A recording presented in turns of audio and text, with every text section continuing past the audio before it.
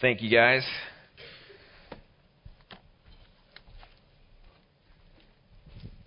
When 5 people heard a dying man's last words, which told them, in kind of an obscure way, the location where he had hidden $350,000, the frantic, frenzied journey begins with these 5 people running all over the place, bumping into things, fumbling around, tripping, crashing, tons of laughs.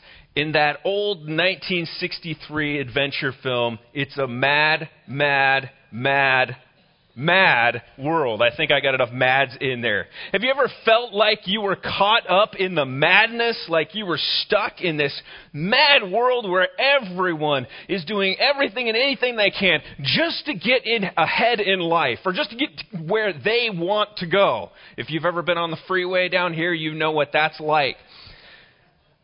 The pizza revolution began, I think, down in South Orange County with a small restaurant that opened up down at the Irvine Spectrum. It was really small, but it became a big deal really quickly.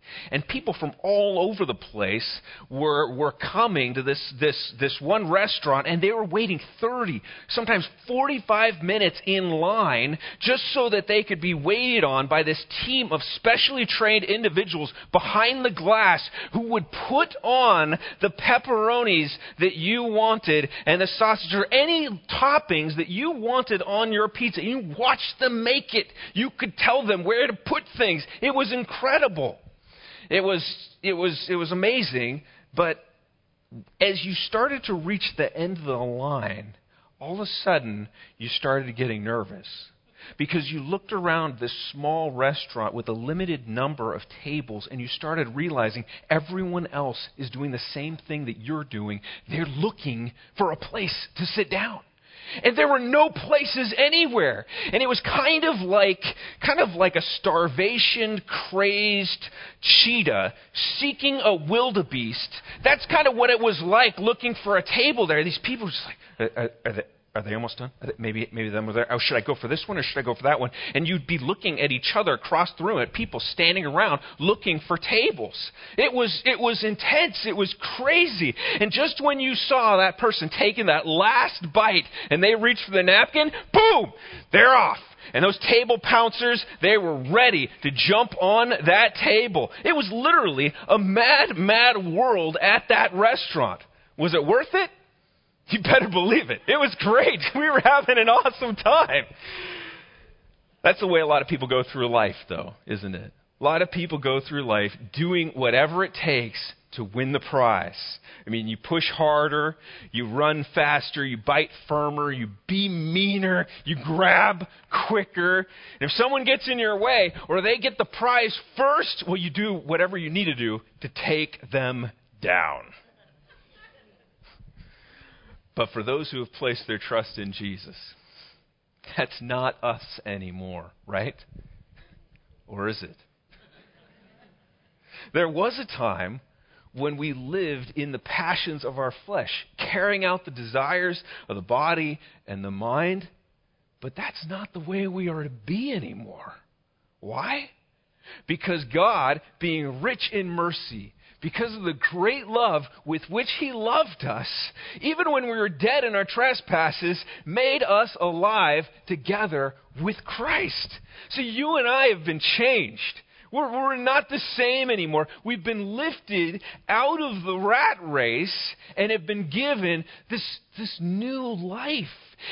And more than that, we've been given this new honorable position, pulled out of the shadows and brought into the brilliance of Christ's marvelous light.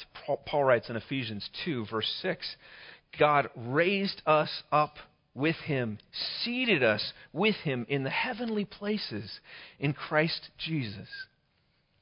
You know, there's a reason that a pizza eater gets up from the table and walks away. There's a reason. Because they're done. They're full. They've been satisfied with the meal that they sat down to eat. They don't need to fight. They don't need to claw anymore. They've been satisfied. And it's the same way with Christians, or at least it should be. We don't need to claw. We don't need to bite. We don't need to do anything to get ahead anymore. Why? Because Christ has given us far more than we could ever imagine.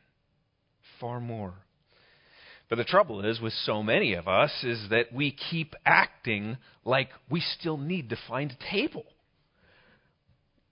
And yet God's got warehouses of tables for us in heaven. We're so used to living like table pouncers that we forget we're now table owners. We're so ready to bite anyone that we see as a threat to our happiness. And it shouldn't be that way. In verses 17 through 24, Paul was helping us see that there's been this fundamental change that's occurred. And he calls us then to not only realize that that change has occurred, but now embrace that change. You're now in the light, so live in the light. Embrace the light. You need to put off the old life. You need to put on the new life. But in our passage this morning, in 25 to 32, he's going to get into the nitty-gritty of what living in the church is supposed to look like. It's kind of like he gave us an illustrated sketch of what this beautiful new building was going to be. And now he's going to dive into the blueprints. Now we're going to see the details here. So we're going to walk through it. But as we do, we're going to see several different things. And as we look at each of those things, there's a single thread that ties them all together. And this is the way I packaged it. Christians living in the light need to show Christ-like love to each other. This is the thread that goes through everything that we're going to talk about this morning. It's moving from what can I grab up for myself to now how can I lovingly give of myself for the good of other people. It's ceasing to be a table pouncer and now looking around the room thinking, how can I help get them into a table too? Let's read together what Paul has to say. We're going to be in Ephesians chapter 4, reading verses 25 to 32. Would you stand with me as we read this morning? Ephesians chapter 4, verse 25. And Paul says this: Therefore, having put away falsehood, let each one of you speak the truth with his neighbor, for we are members of one another. Be angry and do not sin. Do not let the sun go down on your anger, and give no opportunity to the devil. Let the thief no longer steal, but rather let him labor, doing honest work with his own hands, so that he may have something to share with anyone in need. Let no corrupting talk come out of your mouths, but only such as is good for building up, as fits the occasion, that it may give grace to those who hear. And do not grieve the Holy Spirit of God, by whom you were sealed for the day of redemption. Let all bitterness and wrath and anger and clamor and slander be put away from you, along with all malice. Be kind to one another, tender-hearted, forgiving one another, as God in Christ forgave you. May God bless the reading of His Word. You may be seated. In our passage this morning, we see four major contrasts between the old life and the new life. First of all, Christians living in the light need to show Christ-like love.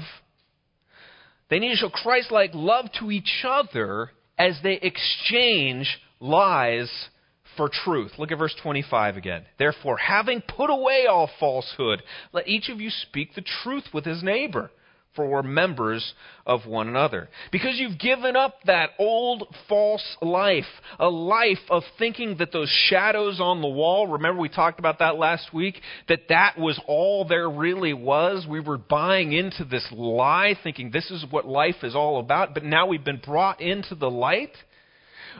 We need to give up on that life of believing lies, a life of thinking that the path to fulfillment, of satisfaction, was all about what you could get for yourself. You need to do that because you now live in the truth. And we need to be sure that the words of our mouths point others to truth as well.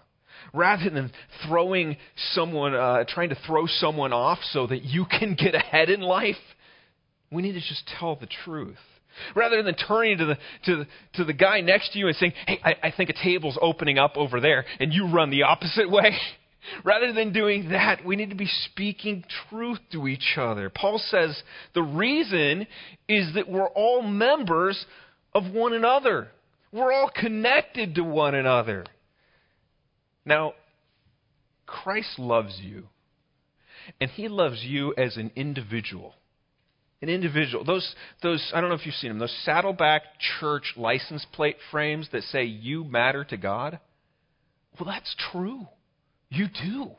He loves you desperately. Just like a shepherd goes and he leaves the 99 and he runs after that one sheep, Christ loves you. But you're not alone. If you've placed your trust in Jesus, you're now one of many. He's gathering to Himself this mass of individuals that they might be, remember how did Paul phrase it? A new nation, a new family, a dwelling place for God Himself. He said before that we're part of Christ's body. We're one body. And my left hand doesn't try to deceive my right hand that's reaching down and it's picking up a slice of pizza and it's going to my mouth. My left hand doesn't try to trick because it wants the honor of having to give my mouth the slice. No, it doesn't do that. It's all part of one body. It's just, okay, that's great. The right hand gets to do it this time. No trickery, no deceit. We're all part of one body here. And Christians living in the light, they have no place fighting each other and lying to each other, trying to get ahead of one another. We need to look around and realize this is God's people here. Yes, God loves me individually, but I am part of us, and we're all part of each other. Christians living in the light, they have no business telling lies. And that goes for all forms of lying, right? Cheating on homework or on tax returns, making promises we know we can't keep, listening to things that we're told in confidence, making it clear, you can trust me, and we go and spread it around. Even saying nice, untrue things to make someone feel better about themselves, or maybe so that we fall in their better graces. We can't be doing this. We have no business telling lies, but especially when it comes to the church, because we're all part of each other. And if we lie to each other, then we're harming ourselves. We're harming the body. Now, I think it's important for us to qualify this and mention that speaking the truth doesn't necessarily require us to speak every single thing that's on our minds, right? In a court, you speak the truth, the whole truth, and nothing but the truth. But in everyday life, being truthful doesn't mean that we have to break confidence. It doesn't mean that there aren't legitimate secrets sometimes that actually need to be kept. And it doesn't mean that we just blurt out everything that comes to mind. Can you imagine how explosive it would be if we were out there in the breezeway and we see someone and we see what they're wearing and we just start blurt out, the most unkind, offensive thing that comes to. No, we gotta watchdog these mouths, don't we? We gotta make sure that we don't always speak our minds. It doesn't mean we lie to each other. But telling the truth doesn't mean that we blurt out everything either. Remember what Paul said in verse 15, that we're to help each other grow into Christlike maturity. And how do we do that? By speaking the truth in love. And that love is such a key aspect of it, right? If we fail to live in loving honesty with one another, well, then we damage the body of Christ.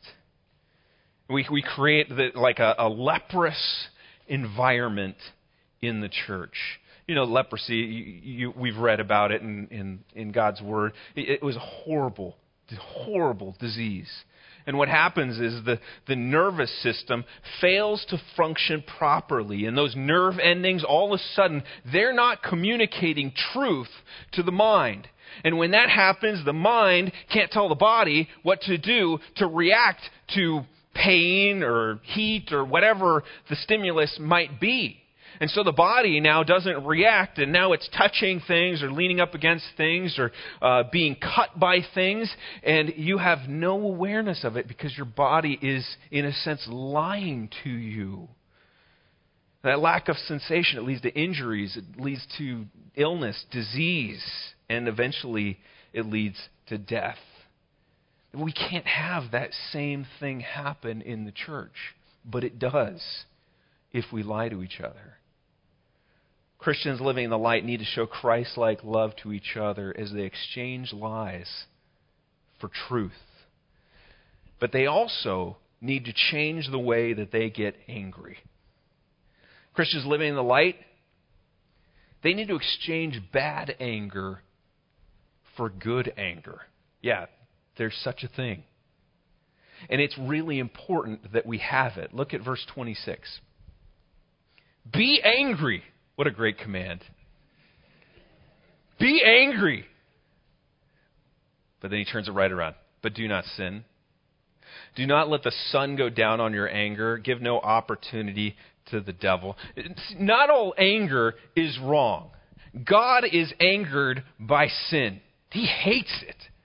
Jesus, I'm sure, was angry when he saw the cheating, the lying, the stealing that was going on in the temple, and he started overturning those tables. There was a good anger that was going on there. Those who have been brought from death to life, out of darkness, into this marvelous light, they actually should have a deep-seated anger towards the evil that was previously deceiving them, that was holding them captive, enslaving them. And they should look back on their captivity, their life in the shadows, and they should absolutely hate it.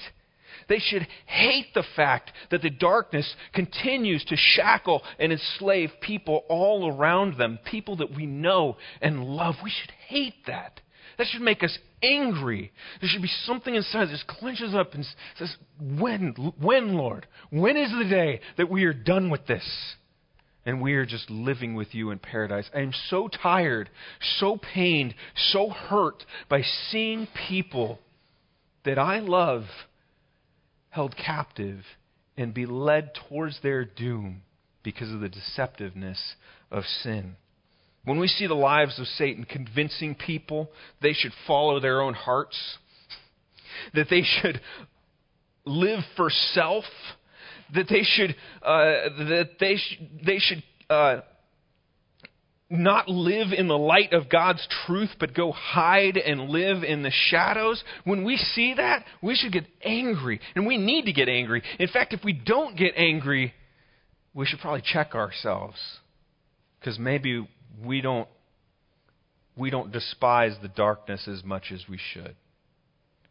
A little over a month from now, the world will celebrate a holiday that for so many has become this unashamed celebration of evil.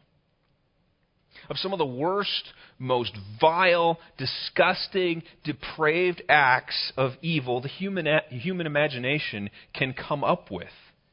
I mean, we prosecute these things in court, but for some reason, on this day, everything is fair game, and we celebrate, and we put them out on our lawns, and all these displays, and put them on ourselves, and we're celebrating evil. For those of us living in the light, there should be a gut-felt repulsion, a furnace-like burning of anger towards the deceit and damage that the things represented on that day actually do to people who are made in God's image. There should be something inside that just says, no, this grieves my heart to see these kinds of things celebrated. Those living in the light need to have a good kind of anger, one that drives them away from evil and desires deeply for Jesus, the light of Jesus, to come raining down and transform. Bad anger is something that erupts in us from a love of ourselves. Good anger comes from a love for God. Bad anger comes from a love for ourselves. It's something that wells up inside of us when we're offended.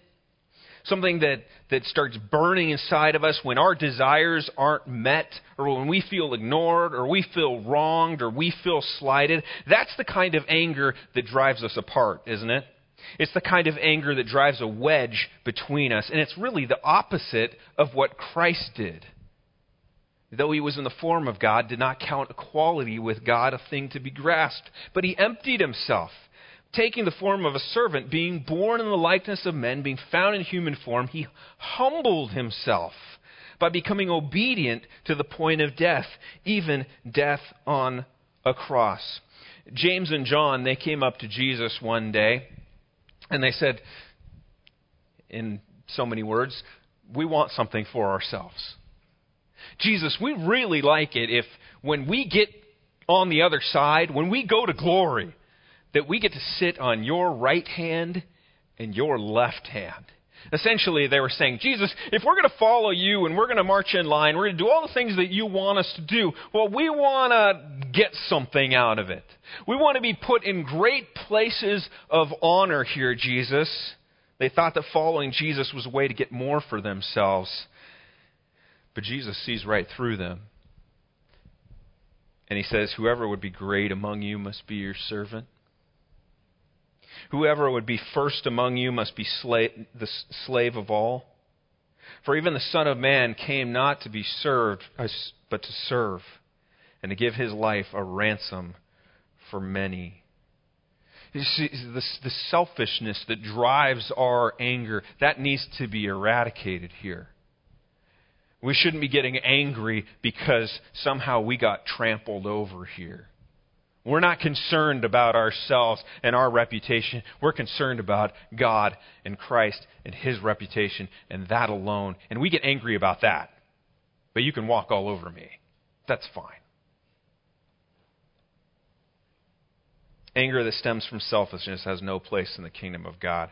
And Christians need to exchange that bad anger for the good anger. Yet even as they do, Paul gives us a word of caution here.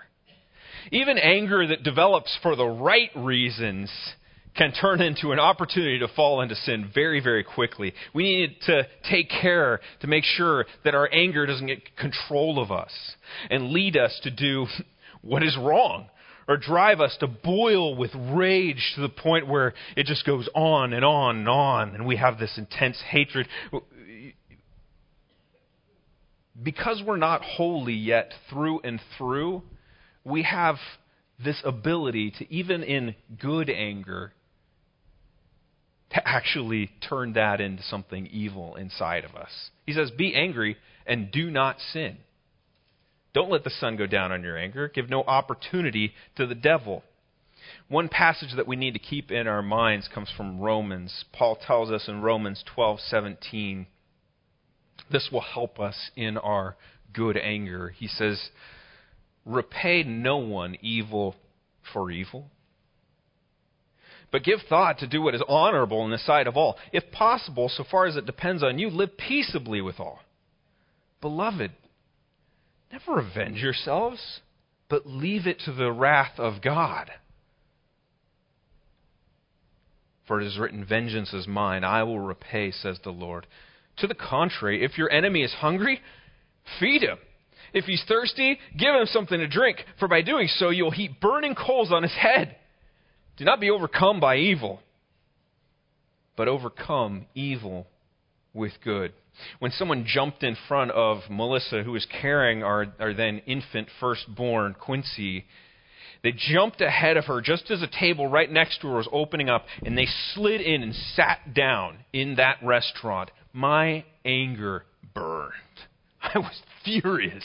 And I think there was a part of that anger that was actually good, because I saw injustice that was being done. Now, it was mixed with my own selfishness and all of that, but there was something good in it. But it could have gone south very quickly if I would have started expressing that anger and let it out. And at that point, I could have just tore those people apart in that restaurant, and I would have been giving way to evil. But because I'm one of God's kids now, I need to trust Him. I need to trust that God is going to bring justice to all the wrongs that I see in my life. I need to trust that He's going to bring that justice to the people who have wronged me. We Christians, living in the light, we need to show Christ-like love to each other by exchanging lies for truth and by exchanging bad anger for good anger. It's so easy. Even in the church, we get very, very close to one another. We're bumping up to one another. We're rubbing each other the wrong way. Sometimes we say the wrong things or give the wrong look. So-and-so, I saw them. They looked right at me, and they did not say hello. They must not care. It's so easy for us to get irritated at one another, feel like we've been slighted, feel like someone has offended us, feel like someone doesn't like us, and our anger starts to well up inside. And we need to trade that for good anger. But there's more. Christians living in the light, they need to show Christ-like love to each other as they exchange stealing for giving. Now, this is kind of an obvious one, right? Verse 28 says, "Let the thief no longer steal, but rather let him labor, doing honest work with his own hands, so that he may have something to share with anyone who is in need." Stealing. We know it's bad. We're taught it at a very young age. It's still pretty much culturally unacceptable to steal, and yet it happens all the time. And yet there's endless opportunities all around us to steal. And so many times there's opportunities to steal where we think no one's going to even notice. Tons of opportunities to steal, from misusing hundreds of thousands of dollars raised in a GoFundMe campaign to grabbing up a few bucks from mom's purse. From failing to report some income on your IRS tax returns to snatching a French fry off your neighbor's plate when they're not looking. I think I did that to Darren a little while back. From nabbing a little company product your employer isn't looking, to slipping a pack of bubblegum into your pocket at the store. From pirating software on the internet to borrowing something with no intention of giving it back, from embezzling funds. It's amazing to me that this happens. Embezzling funds from the church office to using money that God has given us purely for selfish purposes. We could go on and on. There's opportunities to steal everywhere. And so often, our minds don't even think that way. We're not even alerted to the fact because we're so used to it. When we've lived in the shadows, life was all about getting. It was all about taking. It was all about grabbing up for ourselves. And even when we did have opportunity to give, and actually did give, it was often veiled with motives that really were all about what we could get. And this is what happens in dating relationships all the time, right? Yeah, we give. We're kind. We're compassionate. We sometimes fake interest. We listen for hours and hours on end on the phone. Oh yeah, wow, it's amazing. And really you're just thinking, when is this going to be over? Oh, but I got to keep going here. I'm dating. We're generous. We're curious. We go out of our way. We do anything and everything to get that person to like us. Are we genuinely loving? Probably not. We're thinking about what we can get out of it. That's what's motivating us. We're looking for maybe love, maybe acceptance, a sense of self-worth or significance that comes from having this beautiful person be interested in us. Maybe we're looking for a ring, or maybe in some cases just for a good time. In the shadows, so many of us were takers. and thieves. But that's not the way that we learned Christ. In Christ, our whole worldview has been flipped upside down. And no longer do we see ourselves as beggars who need to just take everything that we can. But we look at ourselves and we realize, yeah, we were completely impoverished. We had nothing. We had nowhere to go. We had no way that we were going to lift ourselves up out of the muck and the mire. But Jesus Christ gave us everything. He brought us from rags to riches by giving up everything for us. And as we seek to put on Christ and be like Him, we do so with this new sense of purpose, don't we? That our lives, like that of Christ, might be poured out for the good of others. And rather than swoop down on a person's table when they're just getting up to get a refill, we're now looking around the room trying to help others be seated. Let the thief no longer steal, but let him labor. Let him work, doing honest work with his own hands so that he may have something to share with anyone in need. This is a complete turnaround here. Christians living in the light, they need to show Christ-like love to each other as they exchange stealing for giving. Lies for truth, bad anger for good anger, stealing for giving. One more. Exchanging words that cut for words that build. Verse 29. Let no corrupting talk come out of your mouths, but only such as is good for building up, as fits the occasion, that it may give grace to those who hear. That word for corrupting there in the Greek, it has to do with bad, rotting fruit or fish, right? Have you ever seen what happens when there's one bad piece of fruit and it's next to all the other good pieces of fruit? Well, it shares its nasty with the rest of the fruit that's in the bowl. It's disgusting. Christ didn't die so that we could be healed and then go around spreading disease to each other. That'd be kind of like being a carrier of a disease, right? You don't experience the effects of the disease, but you go around and everyone you touch, you're infecting with that disease. And that's what we so often do with our words.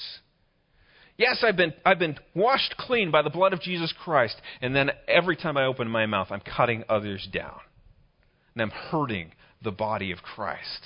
That is not what we were saved for. Notice he says, only such as is good for building up. When we open our mouths, we need to check our motives. We need to be asking ourselves, why am I going to say the things that I am about to say? Why am I going to let these words slip off of my tongue? Is it so that they're going to encourage this other person here? Is it so that it's going to build up the body of Christ, encourage the body of Christ? Is it helpful? Is it constructive? And even when we're at a place when we need to call someone out, right? There are those times.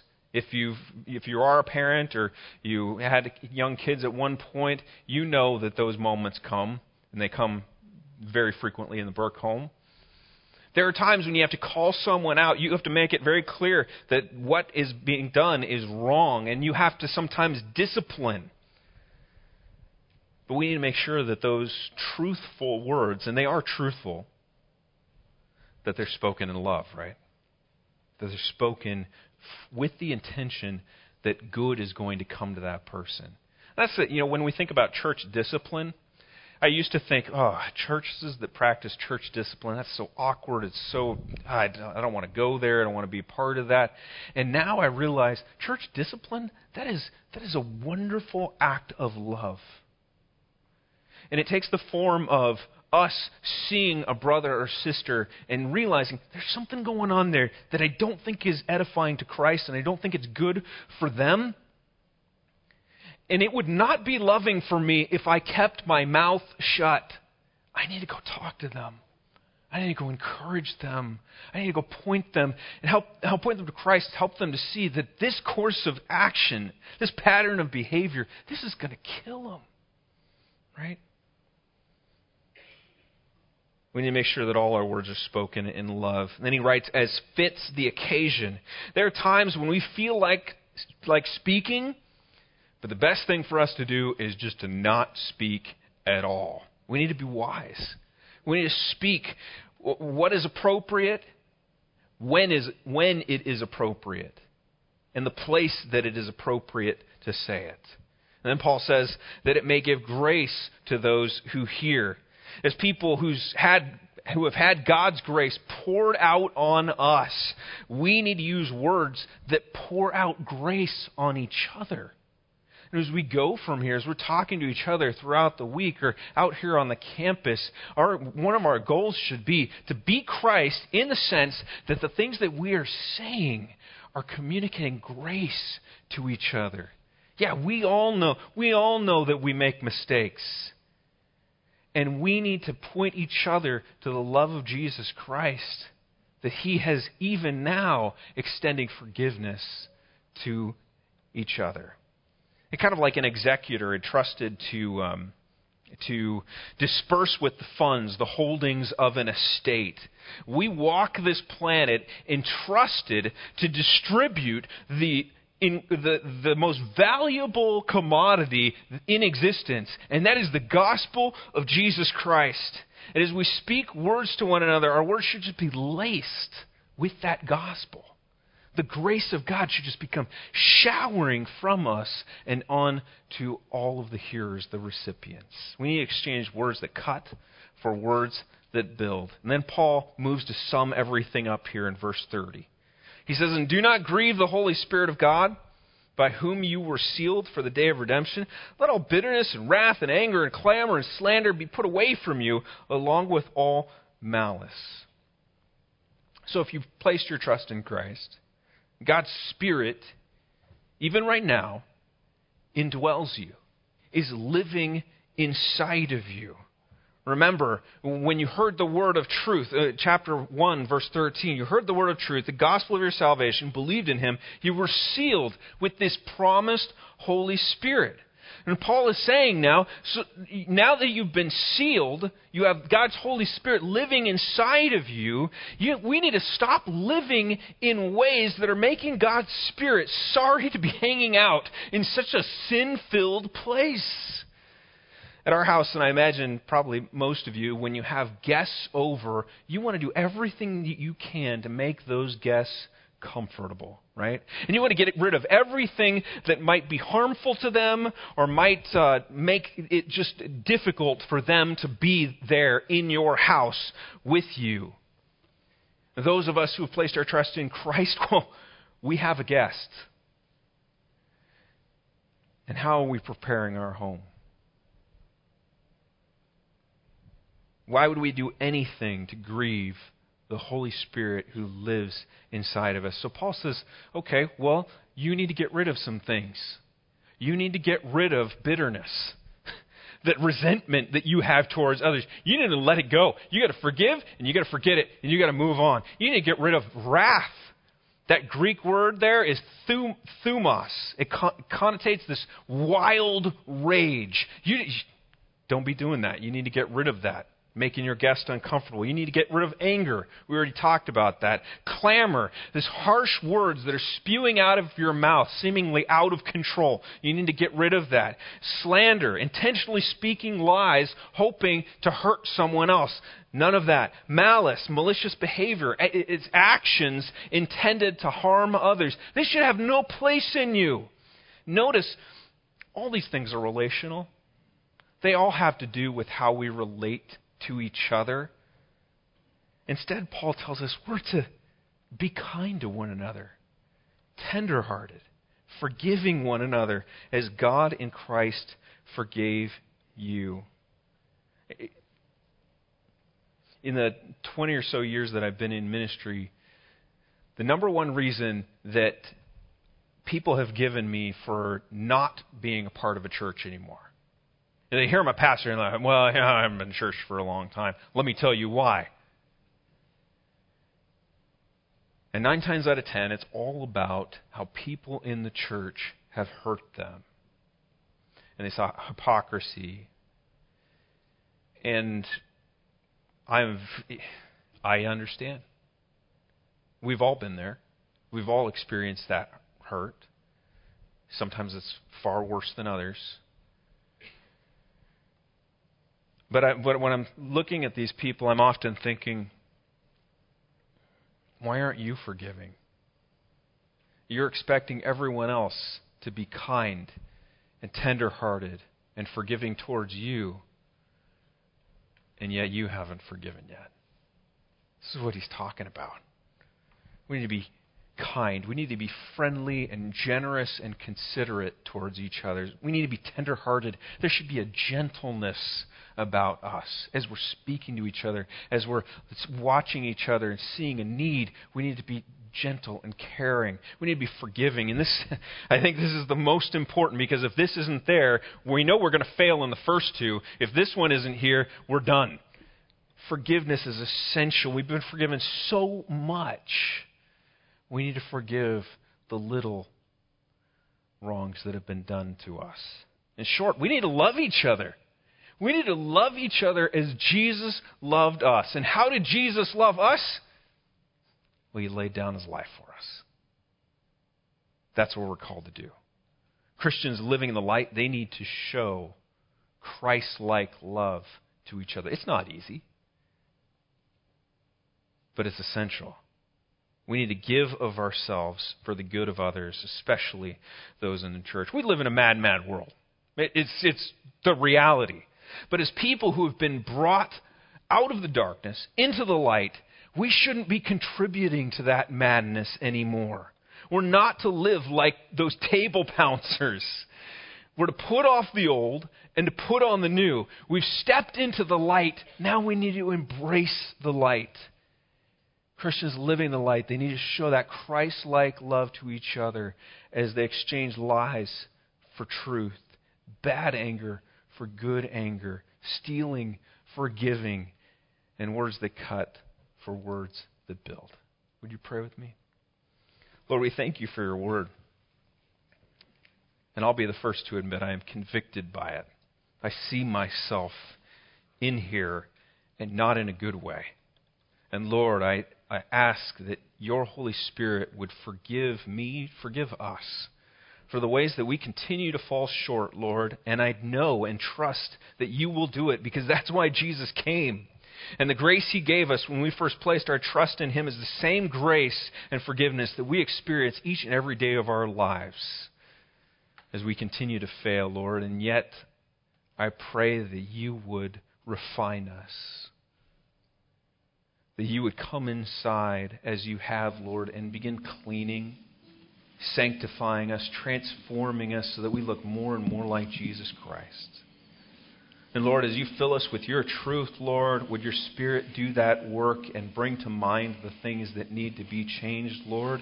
And would you empower us to work towards those changes, to become more loving as Christ has loved us. And Lord, may we first see it in the church. Oh, Lord, I thank you for such a wonderful church as Bethany that already displays so much of this here, Lord. But we know the reality is we're not perfect.